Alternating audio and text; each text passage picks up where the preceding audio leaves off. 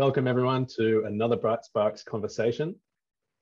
Today I'm joined by Shanti Mors, who is the Business Development Manager in Energy Solutions and Renewables at Ecovantage, and a friend of Bright Sparks Australia and a somewhat regular attendee at our monthly Poles and Wires in-person drinks in another time and dimension of space, which happens monthly in New South Wales, in Sydney, Melbourne and Canberra. So welcome, Shanti, and thanks for giving us some time today.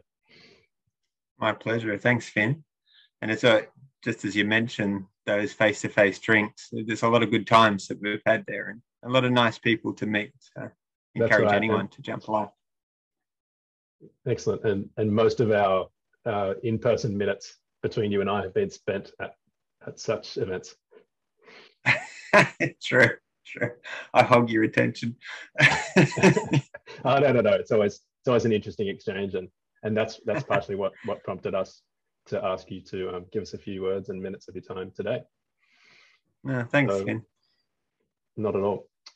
We'll jump into it, and our first question off the rank is that we'd like to know a little bit about your journey to your current position and profession, what you studied, and whether it was a straightforward journey to get here or if there have been unexpected changes along the way. There's probably too many unexpected changes to list, to be honest. I studied ecology. I studied specifically, like I was looking at marine science, and so that was my undergraduate Bachelor of Science, majoring in ecology and marine science. And then I went on and did my honours, and I was looking at shark ecology because I loved sharks and rays, and I was really excited about exploring ecology. But it's an industry that's very niche, very, very niche. And there's probably like 2 jobs for PhDs in Australia or something like that, something ridiculous. So I broadened my horizons and I looked elsewhere. So I went into the environmental consulting and scientific world. And to be honest, the start of my journey was a mixture. I worked in consultancies, doing mostly end up working for mines and consultancies, to be honest. It's about getting approvals for things that you don't want to get approvals for. And then I was looking after biodiversity projects in different iterations of my career. Looking after large-scale regeneration and biodiversity projects. Funny enough, some of those involved mines as well, because they have large offset lands that you have to they have to bring back to within a similar degree of biodiversity to what was previously there. And actually, sometimes they end up better because there were paddocks that they dug up. The embedded carbon and the things that they've taken out of the grounds, it doesn't counteract that. So don't get that wrong idea. But that was part of my earlier career. So I did that for a few years, and then I took a year off between a couple of jobs. Not a year. I took 6 months. And I was in India, and I remember waking up. This is quite a pivotal point in my life. I always remember it. I was in this place called Oroville, which is a kind of an on-purpose sustainability type of village, and they have this sort of central area that you can go to where people give lectures on different topics. I remember one night there was a nuclear physicist gave a talk there. He was from some Canadian university. They give talks on a wide variety of things, but it was a really interactive environment. There's permaculture farms and regeneration farms and biodynamic farms and all of those kind of things, and they had workshops everywhere. And I remember waking up one morning. I was staying in accommodation there, and it was about 4 in the morning. My heart was pounding. It was just like, it's like I'd had the biggest shot of adrenaline. And I was like, oh crap. And I felt a bit stressed. I was like, oh, I know what I want to do. I know where I want to go. And it's what you and I have talked about multiple times, is developing these type of projects, developing projects like agri-voltaics where you've got multiple income streams. And so that then shaped what I did from then on. That was 2016, I think. And then I went on and I did business development for a biodiversity company. I thought, that's great. I've got that down pat. Now I want to get into energy. I want to understand how energy works. And because I was pretty ignorant about energy, started off in project management. I like project management, but it's a bit, fiddly and nuanced. So I much prefer sales because I like developing things. So I went back into business development and that's arrives where I'm at now in the carbon projects. I look after carbon certificates for large solar, for commercial and industrial customers. So helping take what is essentially something that's a huge capital expenditure and finding out revenue streams and different ways to make that huge capital expenditure and bring it to something that's lower through different certificate types and rebates, and looking at how we can help them. So that's where I'm at. That's the journey, I guess, from Fantastic. Humble ecology. I still love ecology, but to where I am now, selling carbon certificates. What a spiel. Carbon credits. And really, you're the archetypal journeyman to our area, our sector, because from a Bright Sparks perspective, because we seek to, we've got a few kind of mission statements, like encouraging and inspiring young people that might be early stage professionals or students. But we also have a lot of people that have moved into energy laterally from other areas. And, we'd like to share their stories and give their message to other people that might be thinking about the same. So yeah, that definitely fits very well. I'm very glad to have heard some of those details. Them not having come out at the pub before, but I also like that you mentioned the finickiness of management, because I'm aware of your aversion for more stringent requirements for meetings in terms of agenda. I've heard Shanti say that if there's no agenda, there's no meeting, or it's got to, something that I would definitely appreciate, and it's probably needed more in more places. That kind of direct, stringent requirement of not allowing. I think it's Parkinson's law, which is, I might have that wrong, but it's about work expanding to fill the time allocated to it. Yeah, good memory, Finn. No, it's a definitely. I think you can just fill a lot of space with wool if when you don't have much of a plan for a meeting or even a sales talk or anything, any conversation. It just can. I think you want to go, if you're looking at going from Earth to Mars, you don't want to go over to Pluto or Jupiter. You want to go to Mars. You want to go direct. You don't want to go to all the other planets. Right. But sometimes the direct path is not always the most optimum. You might want to slingshot, or sure. You might go in an indirect path to land at your destination sometimes. At least when you're talking about the spacecraft and interplanetary travel. My career, my work and what I do and where I've gone is definitely not a straight line. Definitely. I think in conversations.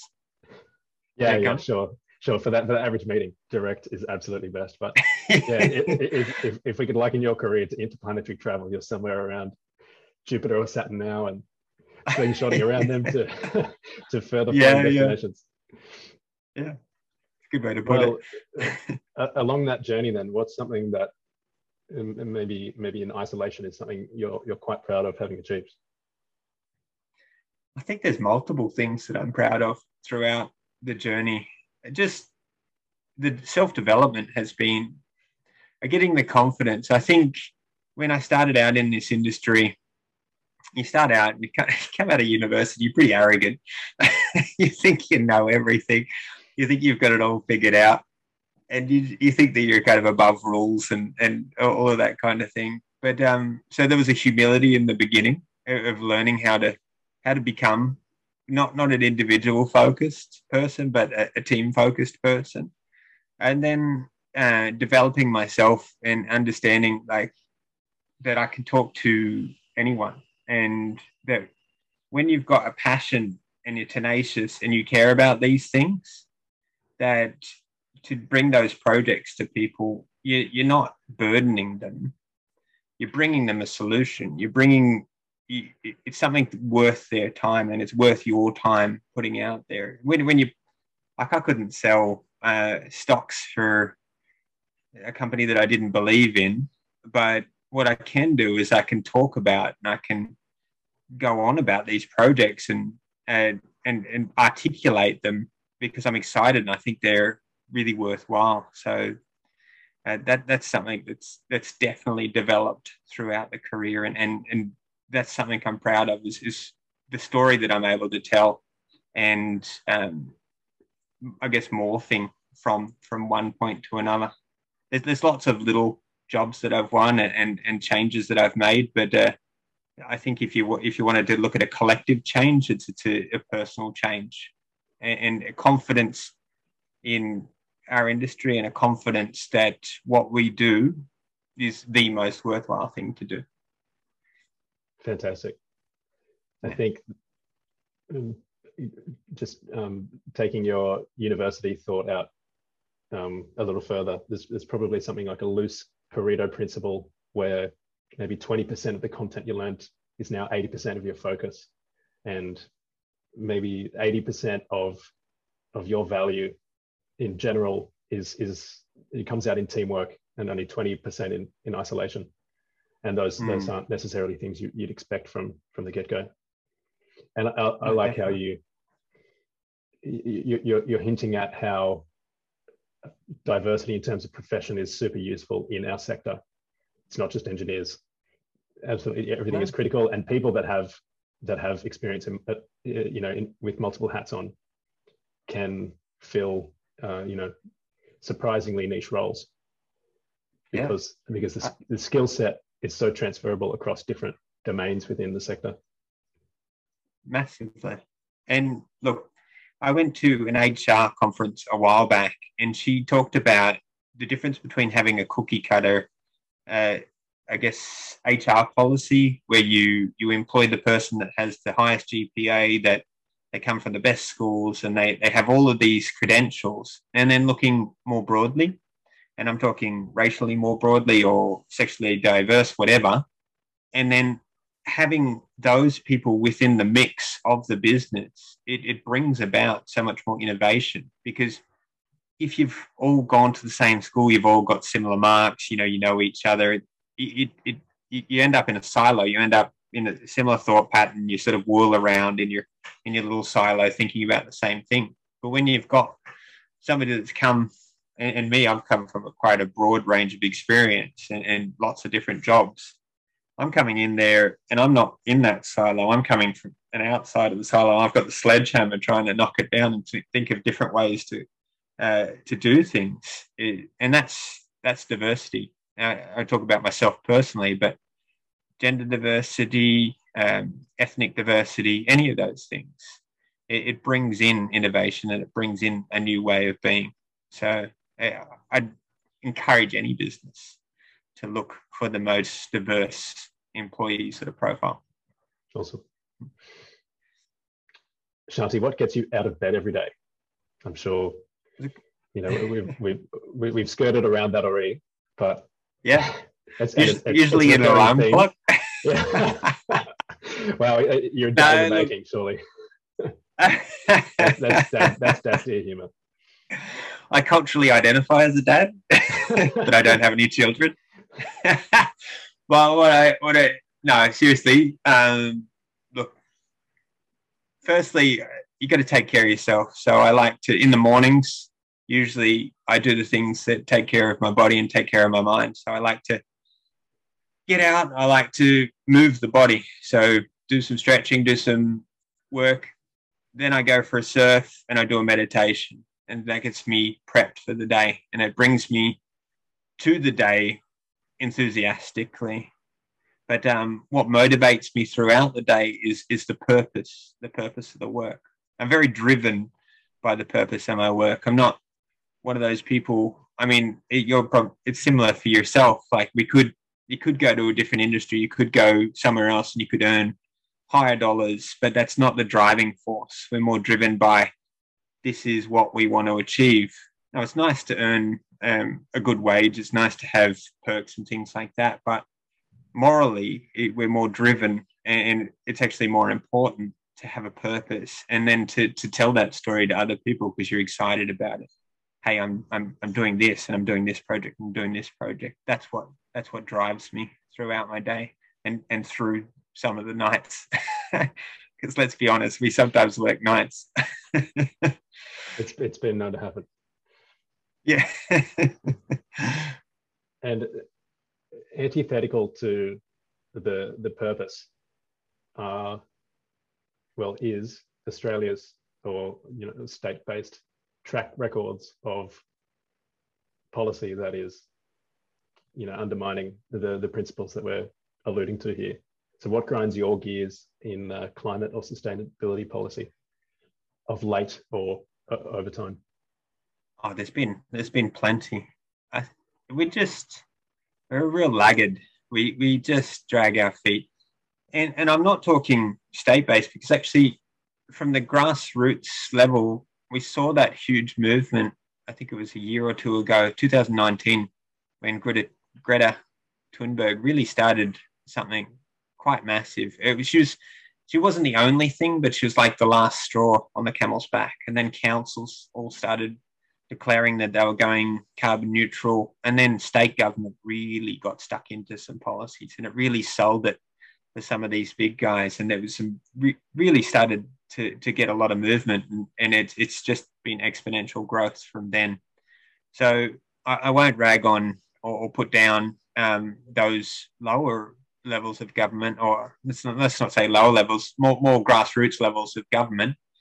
But the federal government, I think, takes a lot of credit for what the state governments are doing, and they take credit for all of the corporate movements and all of the excellence that's happening with renewables. But they've done nothing but put the foot on the brake and create barriers and create red tape around these things. And that's what grinds my gears, particularly the energy minister. He talks about carbon capture, and I'm like, come on, there's so many things that we can be doing and investing in. Why are we wasting multiple millions or billions of dollars on carbon capture technology when there is such better things that we can be doing? We can be doing renewable projects, biochar, we can be doing, agri-voltaics and mixtures of things, and we can become an economic superpower in renewables. You work you're working on that sun cable project, and that is making us, but that's got nothing to do with the federal government. They've just been the red tape brigade. But that was pushed by Mike Cannon-Brookes and Twiggy Forrest, was it? Yeah, that's not entirely true. That there have been some pushes federally and stately to. Oh, that's good to know. To fast track its development, actually. Oh, that's yeah. Well, look, that I don't disagree with some of your other assessments there. Shanti's firing shots. No. Look, I'll fire shots at the federal government.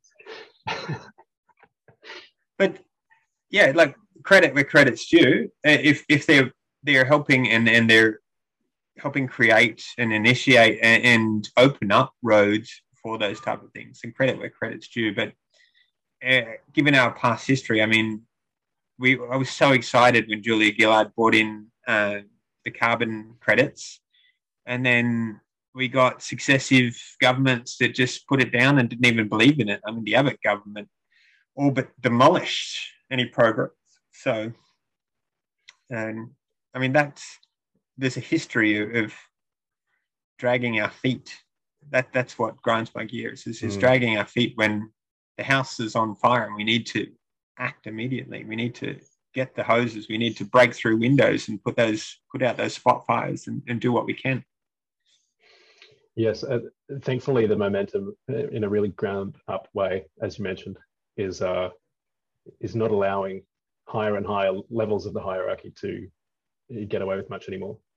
There are a few major capital cities around the world kind of fell to the siege of the net zero campaign, and that led to more states and regions adopting the same thing, and now it's increasing pressure as that moves upwards. So that you have, there is still time and funds wastage on things like carbon capture and storage, in our opinion, but if the eye of Sauron is fixed, right? that's a terrible analogy. That makes it sound evil, or at least that paints in a very bad light the collective. I like it though. It's a good one on power. It's kind of the opposite though. That's Anyway. Yeah, look, I understand. Even if it wasn't. I'll just one comment on that. If you got Boris Johnson championing net zero and 100% renewables and championing EV cars, you've won the battle, because they call that guy, he is quintessentially what we would call here in Australia liberal, but he's quintessentially right-winged and probably more to the right side of his party than others, than centrist. And he's championing it. He knows that's the future. He knows he will be economically dismantled if he doesn't champion it. So it's a good spokesperson. The sunk cost accumulates until the asset becomes stranded, or the certainty that the asset, whatever that means, will be stranded is increasing so much that it's about to hit the so high confidence interval that it's time to jump out. And you can see that happening with divestment. You can see that happening, across superannuation portfolios. It applies also to governments. If the ways they have been doing things is the fuse is running out, you'll see a shift.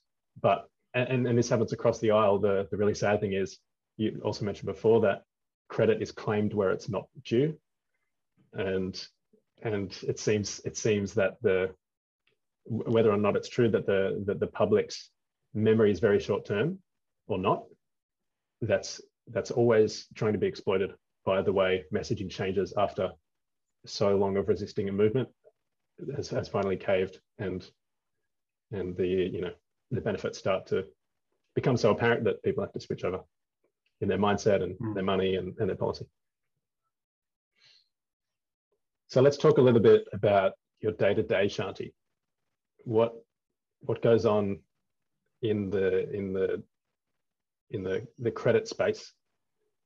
What tools in your toolbox are you utilizing to bring down emissions and promote cost savings for those commercial and industrial customers? I'm kind of in an interesting space in that area. I'm not always directly customer facing. I work a lot with, they call them EPCs, but people that install solar, people that design solar, people that are putting solar farms in, and people that own large assets. Also people that are financing large solar and buying up solar bit by bit. So I'm not always directly customer facing, but what I am doing, and what the business that I work for is doing, is we're taking projects which it might be difficult to get across the line because there's hesitancy, because it is a capital outlay. Even if your return on investment's 2 years, it's still a big capital outlay. And we're making that capital outlay less. We're making it more manageable. And we're looking at ways to shrink. So I always talk about, we take people from, I don't say CO2 villains, but it's something that I want to say, to climate champions. And we're looking at people's businesses, and we're seeing how we can facilitate that change, bringing down the energy use by energy efficiency projects, and then looking at how we can make those more affordable and how more accessible everyday people, not just to the richest and the elite. And that's helped by federal and state schemes. Actually, Victoria's got probably the best state scheme for getting these projects across the line. Cool, thank you for that. Oh, pleasure. And drawing on former experience and interest areas of yours that I'm aware of, let's talk reasonably briefly about a few exciting terms that include agri-voltaics. Let's start there. What does that mean? So agri-voltaics it's a combination of solar with some other agricultural service or product, whichever way you want to phrase it. So obviously, it's pretty easy to understand a solar farm, just a bunch of solar arrays, and where you produce energy and that goes into the grid, or it powers something within. It can send energy out, or it can be used on site. So that's what a solar farm does. You can imagine, everyone can probably imagine what that looks like: a bunch of solar panels in a line, 5B in a little articulated organ structure type thing. That's it. Which those are fantastic, by the way. And then what happens in this, it's the business mixture. So you're looking at dual income streams. So you're looking at combining it, either it can be with animals. So you can have animals that grazing animals that will move underneath, say sheep or other goats or something like that, within the same area as the photovoltaics or the solar panels.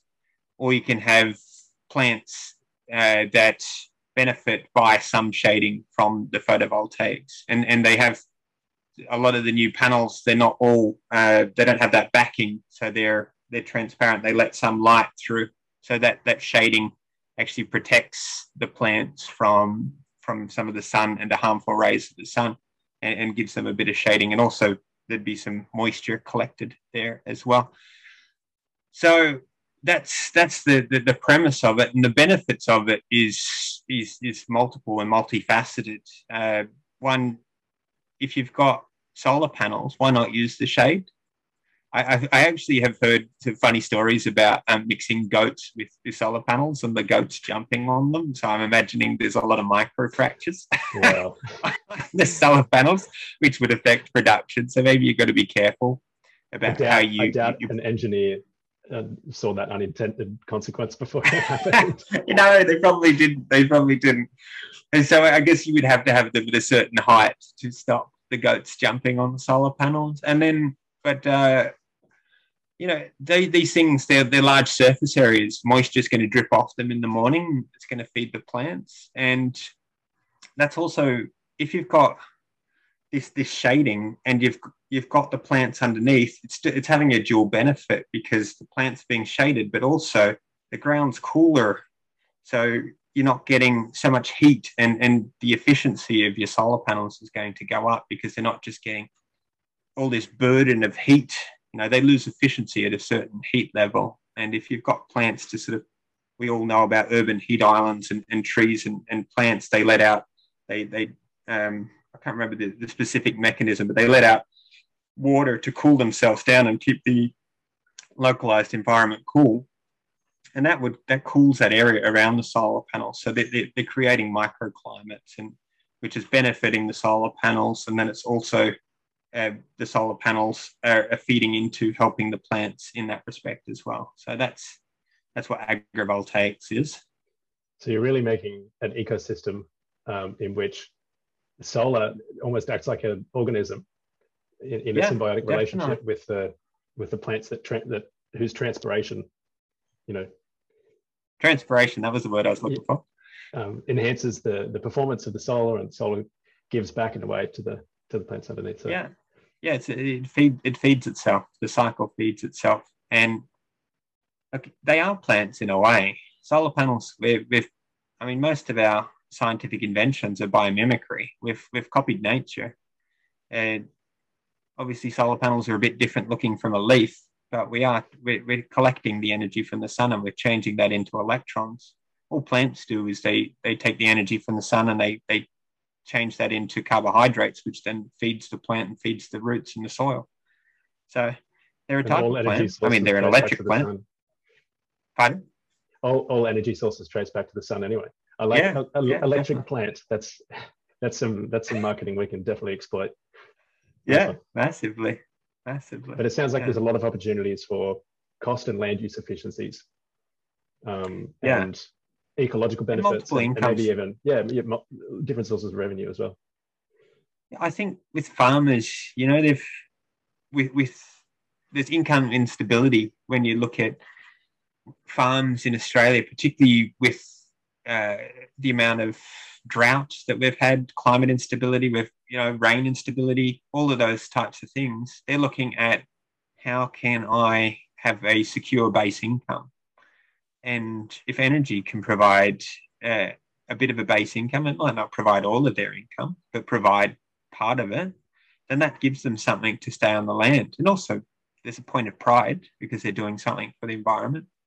Then if you can combine that with their other traditional methods of making money through planting different types of crops and vegetables and things like that, then it's a really, I guess, multiple opportunities for them to then make more money from land which they might have been losing money on, or just, as a lot of people say, just washing your face. You're actually just covering your costs. You're not really making anything. That segues really nicely into the next couple of points, which are regenerative agriculture and carbon soil farming. What's that all about? So regenerative agriculture, there's so many different ways that you can define that. Regenerative agriculture is agriculture that's supporting biodiversity. So it's transitioning from your conventional, and I won't say traditional because traditional farming wasn't monoculture. Conventional farming, which is being the, I guess they called it the green revolution. Let's say the mono revolution of using high amounts of herbicides and pesticides and planting one crop and using large machinery to then go and get the yield from that. And what regenerative agriculture is doing a mixture of plants that support each other and looking at, so there's multiple methods that you can do regenerative agriculture. You can plant biodiverse plants, like species, instead of just one crop. You can plant different, you can plant like shrubs and trees and things like that, or you can do different methods of your farming. There's different methods to get into regenerative agriculture. It's sort of an umbrella term, but there's no one way to do it. But it's about looking after. It's about looking at the land as an ecosystem and your farm as being part of that ecosystem, and figuring out ways to do commercial agriculture without relying on your nitrogen, your phosphorus, your potassium inputs, without relying on huge amounts of water coming from being sucked out of the Murray, or without relying on all of those external inputs, such as and huge expenditure on pesticides and herbicides. So it's looking at different seed types and making the farm in a way where it acts, where it supports itself, rather than a farm that loses a meter of topsoil per year. This is about regenerating the soil, not tilling it, not losing the carbon from that soil, and working with nature instead of against it.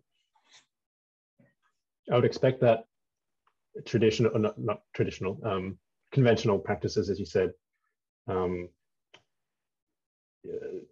have favourable ease of harvest and scale of yield compared to these emerging practices. That might be partially offset by not just the quality of food, let's say, that's grown in a polycultural paddock, but returning to higher quality soil could uplift yield, and there's a bridge to cross there in terms of making this set of practices more widespread so that as it scales, you can cater to national or international demands for food, whereas I'm sure it's more distributed and smaller scale in terms of operations today. But yeah, and what you say is true. There is probably more, like, you could look at the economics and the yields of these larger farms, but then you've got to look at the inputs that they're having to put into it and the costs associated with those inputs. They don't own the seeds. Monsanto and genetically modified seed companies own a lot of those seeds. So there's a lot of inputs and costs involved with those larger farms. So you've got to take that into consideration. And then you look at some of the case studies of regenerative farming where they've been more resilient when it comes to climate instability, where they've set up, where they've taken care of the streams, they've looked after the way that the stream is, the environment around the streams, and the water actually seeps across the land rather than just sort of being runoff. So if you've got a field, and I think cotton farming is probably one of the most damaging ways to do farming, is they hack about half a meter into the soil, and they go over it and they glyphosate it. So they just turn it into a moonscape, and then they go there with liquid nitrogen and to put the nitrogen back into the soil.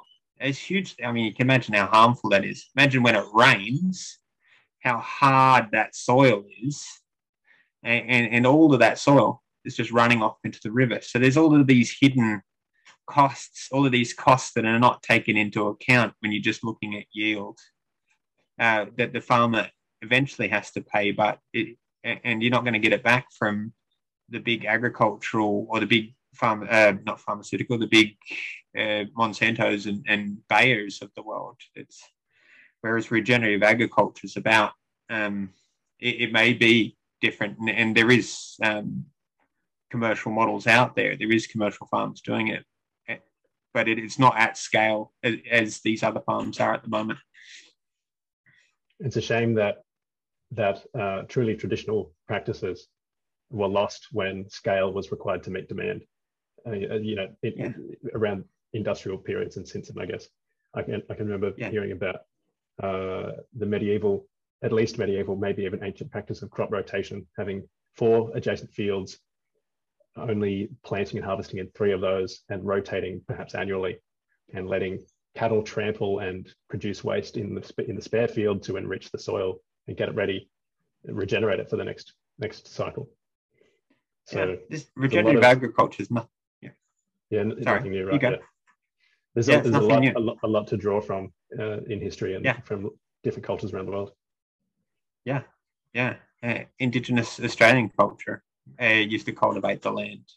When you read books like Dark Emu, they talk about how they used to cultivate large areas of land, and they had kangaroo grass where they used to, that was one of their grains, and they used to have grain caches where they would store the grain as well. So it's nothing new. Apparently, in the Cumberland Plain in Sydney, the soil used to be so soft that you could push your hand into it. It was that soft. You go out there now, it's hard as a rock. You wouldn't find any worms. You wouldn't find any microbiota in there. It'd be, diversity of 3 species where there would have been thousands. So regenerative agriculture is pretty good for carbon content in soils, right? Yeah, massively. I mean, like I said before, solar panels take the sun and they create that, turn that into energy. Plants, what they do is they take the sun's energy and they transform that into carbohydrates. Any carbohydrates that they have left over, that goes straight into the soil. So carbohydrates are simple sugars. I mean, if you're not familiar with the carbohydrate, just think about sugar. That's going into the soil and that's feeding. It's not just feeding the plant. They store it in the soil for all of the microbiology that lives there. Your worms, your bugs, they don't feed directly on the sugars, but they feed on the bacterias and the fungi and the other things that do feed on that. And plants are sucking in. So basically, carbohydrates is, it's carbon hydrogen and oxygen in different configurations. So you're taking that carbon dioxide, it's breaking it down, and it's storing it in the soil, even if there's a fire. Those carbohydrates which have gone from carbon dioxide and turned into carbohydrates are still stored in the soil. So you're not losing it, even if there is a fire. It's all there. It's still there. Right. And this brings in afforestation, which is our fourth term that I wanted to mention today. I guess between soil carbon farming and planting new forests or rehabilitating old forests. Given Australia's agricultural capability and scale, that is surely a gold mine of carbon drawdown, which can be tapped into by overseas nations. Is that right? Massively. If you zoom out, I used to live in Sydney with Finn, and if you zoom out on Google Maps, you look at Sydney and it is a green paradise compared to looking in the agricultural areas of the country. They have been almost stripped mined of trees. It's just, it's almost clear felling in regional and rural areas. There's very little diversity of plants out there, and there's very little chance of that regenerating itself because there's nowhere to source the seeds from. There might be a couple of paddock trees or a couple of sheep go and hide underneath that. If you go to a paddock, there's probably a biodiversity of 1 or 2 tree species. So there's nothing to draw from. Nature, there's a bunch of weeds and grass which are helping to fix the nitrogen and help feed the sheep, but there's nothing there to regenerate naturally, or it would take a long time. Whereas afforestation, that's taking an area like this, which is not moonscape, but it's lacking in biodiversity. It doesn't have much of a bushland or a forest, depending on how you term it, there, and it's putting in a bunch of trees that will create a small ecosystem, and they're not. We don't do probably our nurseries and looking at the way that we do reforestation, or we do afforestation. Reforestation is more when you're working in an area where there's already some bush, and afforestation is where there's it's a bit of a blank slate. There's probably not that plant diversity there to initially start a really biodiverse and healthy bushland. But what the species that we can put in will do is they'll bring in the birds, they'll bring in the mammals, they'll bring in the species that eat the fruits and seeds of these trees, and they'll create corridors between different areas, and then that will then increase the biodiversity within those areas. So we can set up some skeleton of an ecosystem through afforestation, and you can set that up in conjunction with having agriculture. You can have more large tree species. You just fence it off until the trees are big enough, and then you can let animals through there. Just give it enough space, and then have a mixed model. Or you can have areas of your land that you want to forest, and you don't want animals ever to go on, and you can do afforestation on that part. So there's multiple ways to do it, and all of them are worthwhile, and all of them are going to improve, I guess, your income, because you can get income from it. There's rebates and there's carbon credits available. There's carbon drawdown, so there's the benefit of that, and there's the benefit to the plants and animals that live on your property, because you're cultivating an area that's just going to be overrun by pests if you've got such a low diversity. If one species, because there's only a few species that can grow there, they'll just take over. Whereas you've got competitors when you've got more biodiversity. You've got predators that will eat those. There you go. It sounds like we can bootload the rehabilitation of our nature in the same way marine biologists will create an artificial reef and get coral going again. Yeah. Or kelp forests. They do big kelp forests as well. Great drawdown potential there too. Very interesting. Oh, massive. I mean, that sinks to the bottom of the ocean, or it gets eaten by fish, which then gets eaten by other fish and then circles around. Whereas here, the carbohydrates are going into the ground and they're being stored in the ground. Fire comes over, it doesn't knock out the soil carbon. It may knock out the trees, but they'll regenerate. The seed banks there, they'll pull that carbon back out.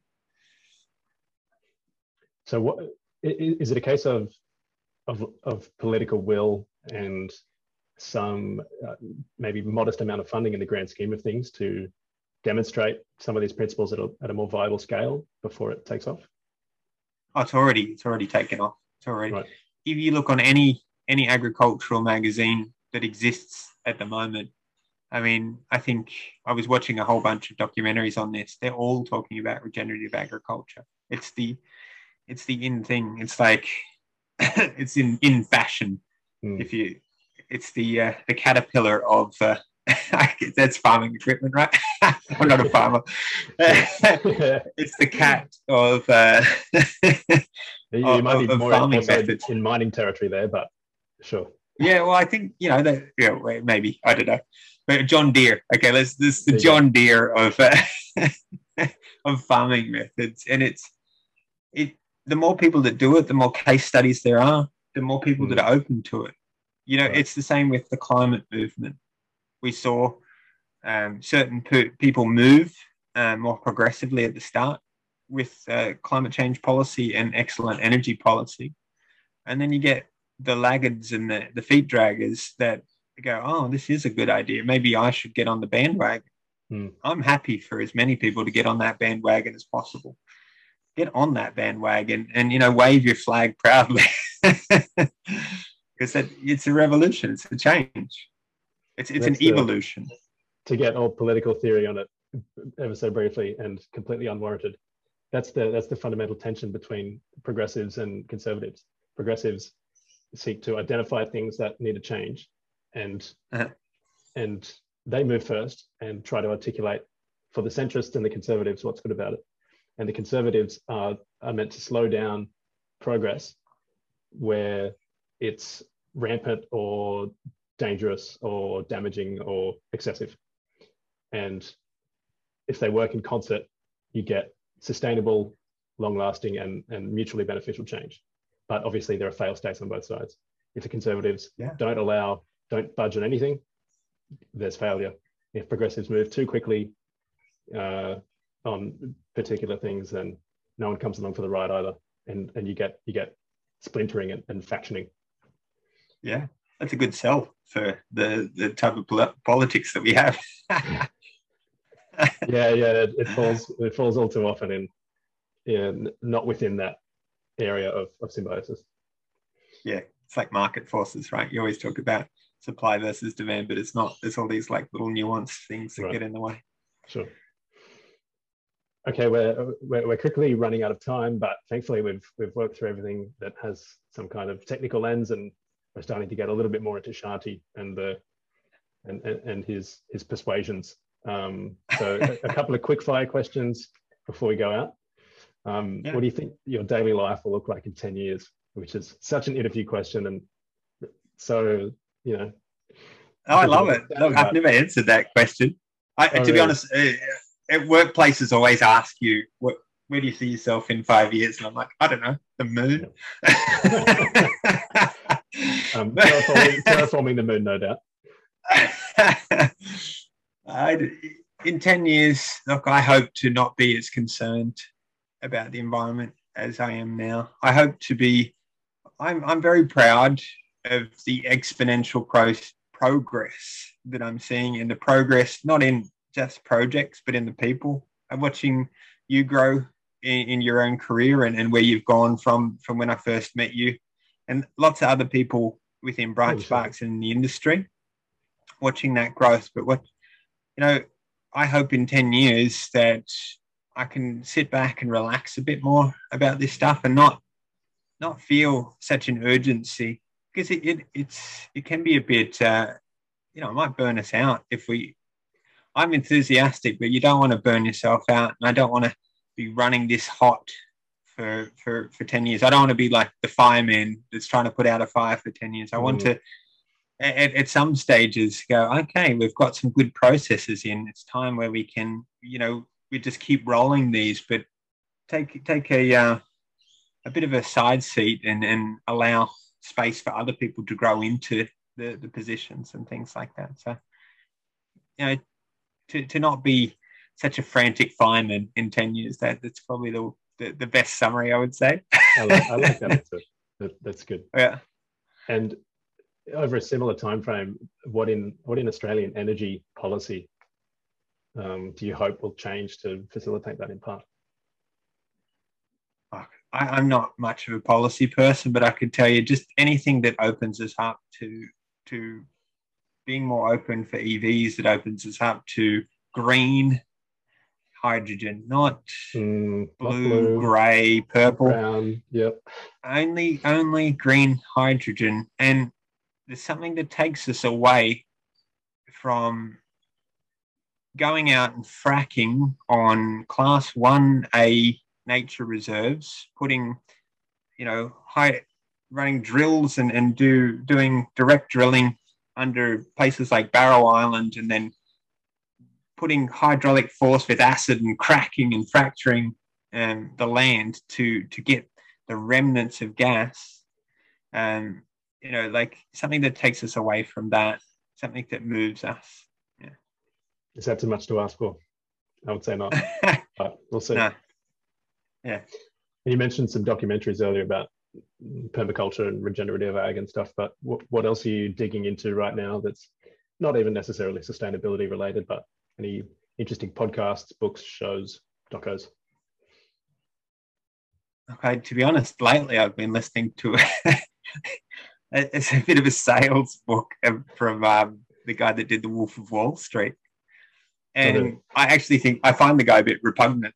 I didn't like the movie, and I said to the general manager that I work with, who's my manager, and I said, I'm going to cherry pick, because he does know how to work with the psychology of people and get these projects across the line. And I said, if that can reduce carbon, if that can reduce greenhouse gases, if that can improve the planet, then I'll work with it. I'll cherry pick, because I'm not going to push on people's pain points, or I'm not going to create scarcity or work on fear. I'm going to work on inspiration. But that's what I've actually been listening to, that book and marketing books, where we're using marketing techniques which are not about self-promotion or spamming, or it's about taking a person. So when we have a product, like you have a product at 5B, or I have a product at my business, it's bringing that product or service to somebody where you can help them change the narrative. You can change so taking them from, I am hurting the planet, I am doing bad things to the environment, to here's my service that can help me champion the environment. So that's something that I've been listening to, is things that help me facilitate that communication. Obviously, I still geek out on some of the industry-based stuff, but that's my most recent stuff. I think that's a really worthwhile exercise. I've heard it called finding signal in the noise. It's perhaps an exercise in futility or missed wisdom if someone that you disagree with in some domain, if that turns you off to value that you get out of something else they've done, which is perhaps useful to you in another context, that's really worth your time. And I think that ties into the steel manning concept in conversation, where opponents try to do the opposite of straw manning. Straw manning is when you set up a caricature of your opponent's argument to make it easier to dismantle. Steel manning is something that is absolutely central to good faith conversation, and that's where you try to explain your opponent's viewpoint in a way that they couldn't do as good a job themselves, and that really takes the opponent dynamic out of it and takes people to finding the commonalities between each other faster. So Yeah. there's another unwarranted tangent. People that know That me is a will little see nugget those of come wisdom up. from Finn there. Well, Steel man, it's I'm not going to look that up. not at all original, but a really useful template that I like to carry with me throughout. A very well-read man, I believe, Finn. Not, thankfully my my track And record humble. of reading in the last couple of years isn't public because it's quite scant, but let's say there are other ways to get information than books, but that reminds me to read some books. A favorite climate legend, Shanti? Do you have someone to mention? Because there's multiple personalities out there, and I think the only person that isn't particularly egocentric is what I've seen from Greta Thunberg. You've got Tesla and these billionaires making money out of it, and you've got Al Gore. Actually, I quite like Al Gore. I think he has done fantastic things, but taking away any sort of financial incentive or looking at somebody that's just fundamentally a very real and humble person, Greta Thunberg has created momentum, and it's come from the youth. It's come from. I remember when I first heard about the climate change, the school climate change protests in 2019. I heard them chanting on Hack on Triple J, and I started just weeping because I don't normally get moved that much, but it was just so beautiful to finally, it's like a real relaxation. It's like, okay, they're motivated and they know what needs to happen. And it's not just the few of us. It's not the niche. It's not the small amount of people now. It's growing, and there's recognition, broad recognition. And she championed her and many others. Like she's the spearhead of the spear, but she's a real legend, and she doesn't disguise who she is. She's got I think not Down, so she's got Asperger's or something, and she really uses that as a strength. She's a tiny human being with immense power. So yeah, I'd say her. I'm sure a mighty chorus would back you on that assessment. Yeah, I'm sure she would be a very common answer for who is a climate legend. A spirit animal, do you have one, Shanti? My partner always says, because I'm a surfer, that dolphins are my spirit animal. But to be honest, I don't know. Yeah, I like the turtles in Nemo, the surfer dude turtles. right. Well, I don't know, some marine animal. I'd say either a turtle or a whale. There's just such beauty with marine mammals and turtles, and such grace. I don't see myself as super. Yeah, gentleness. Yeah, but like a power as well. Yes, yeah. Not gentle when there's a sperm whale versus a giant squid, but under the general circumstances in which humans get a window into their environment, certainly seem gentle. And they sing. They sing, Finn. Lovely sounds. If you had an alter ego, which is your persona, had you not the quest of saving the world through sustainability, what would it be? I don't know what I would champion. It's funny to think if we weren't worried about ecology, and we weren't worried about making, I guess, a safer place for future generations, where I would have gone. I probably still would have worked in a curiosity space, somewhere that I felt where I could develop a lot of curiosity and move through that curiosity. Probably not research, because I'm not such a little minutiae type person. Yeah, I like to do the bigger stuff, and sometimes the smaller stuff can irritate, but I do like to develop curiosity and go deeper and go wider and broader. So something in a curiosity space. I'm not sure where. And lastly, if you had a conversation with younger Shanti or someone else that might be late in their studies or early in their career and thinking about sustainability in some capacity, would you give any words of inspiration, any recommendations on how to go about it? Yeah, I'd say take what you can. Like, don't be so, I don't know, not snobby, but be picky about what you choose as the jobs that you choose, but also allow the opportunities that are presented to you to guide you. And you might not get the exact job, or you might not get the exact company that you want to work for, but each of those places and each of those jobs has something really valuable to offer. So really value the position, because you're getting paid and you're getting mentored and you're getting the experience that you can take, and it's really a service that the company's giving you, and it's a service that you can give back. So really don't take it for granted, and I think take some solace in it and value it. Fantastic. Inspirational indeed. Well, thank you very much, Shanti, for your time today. I've massively enjoyed our conversation, and I'm certain that our listeners in our network and beyond are going to find something in it. Absolute pleasure. Thanks, Ben. Thanks for your wisdom. Oh, I wouldn't make such an assessment. It's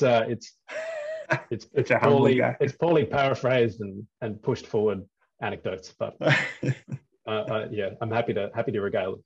Thanks, Shanti. Talk to you soon. My pleasure. Thanks, mate.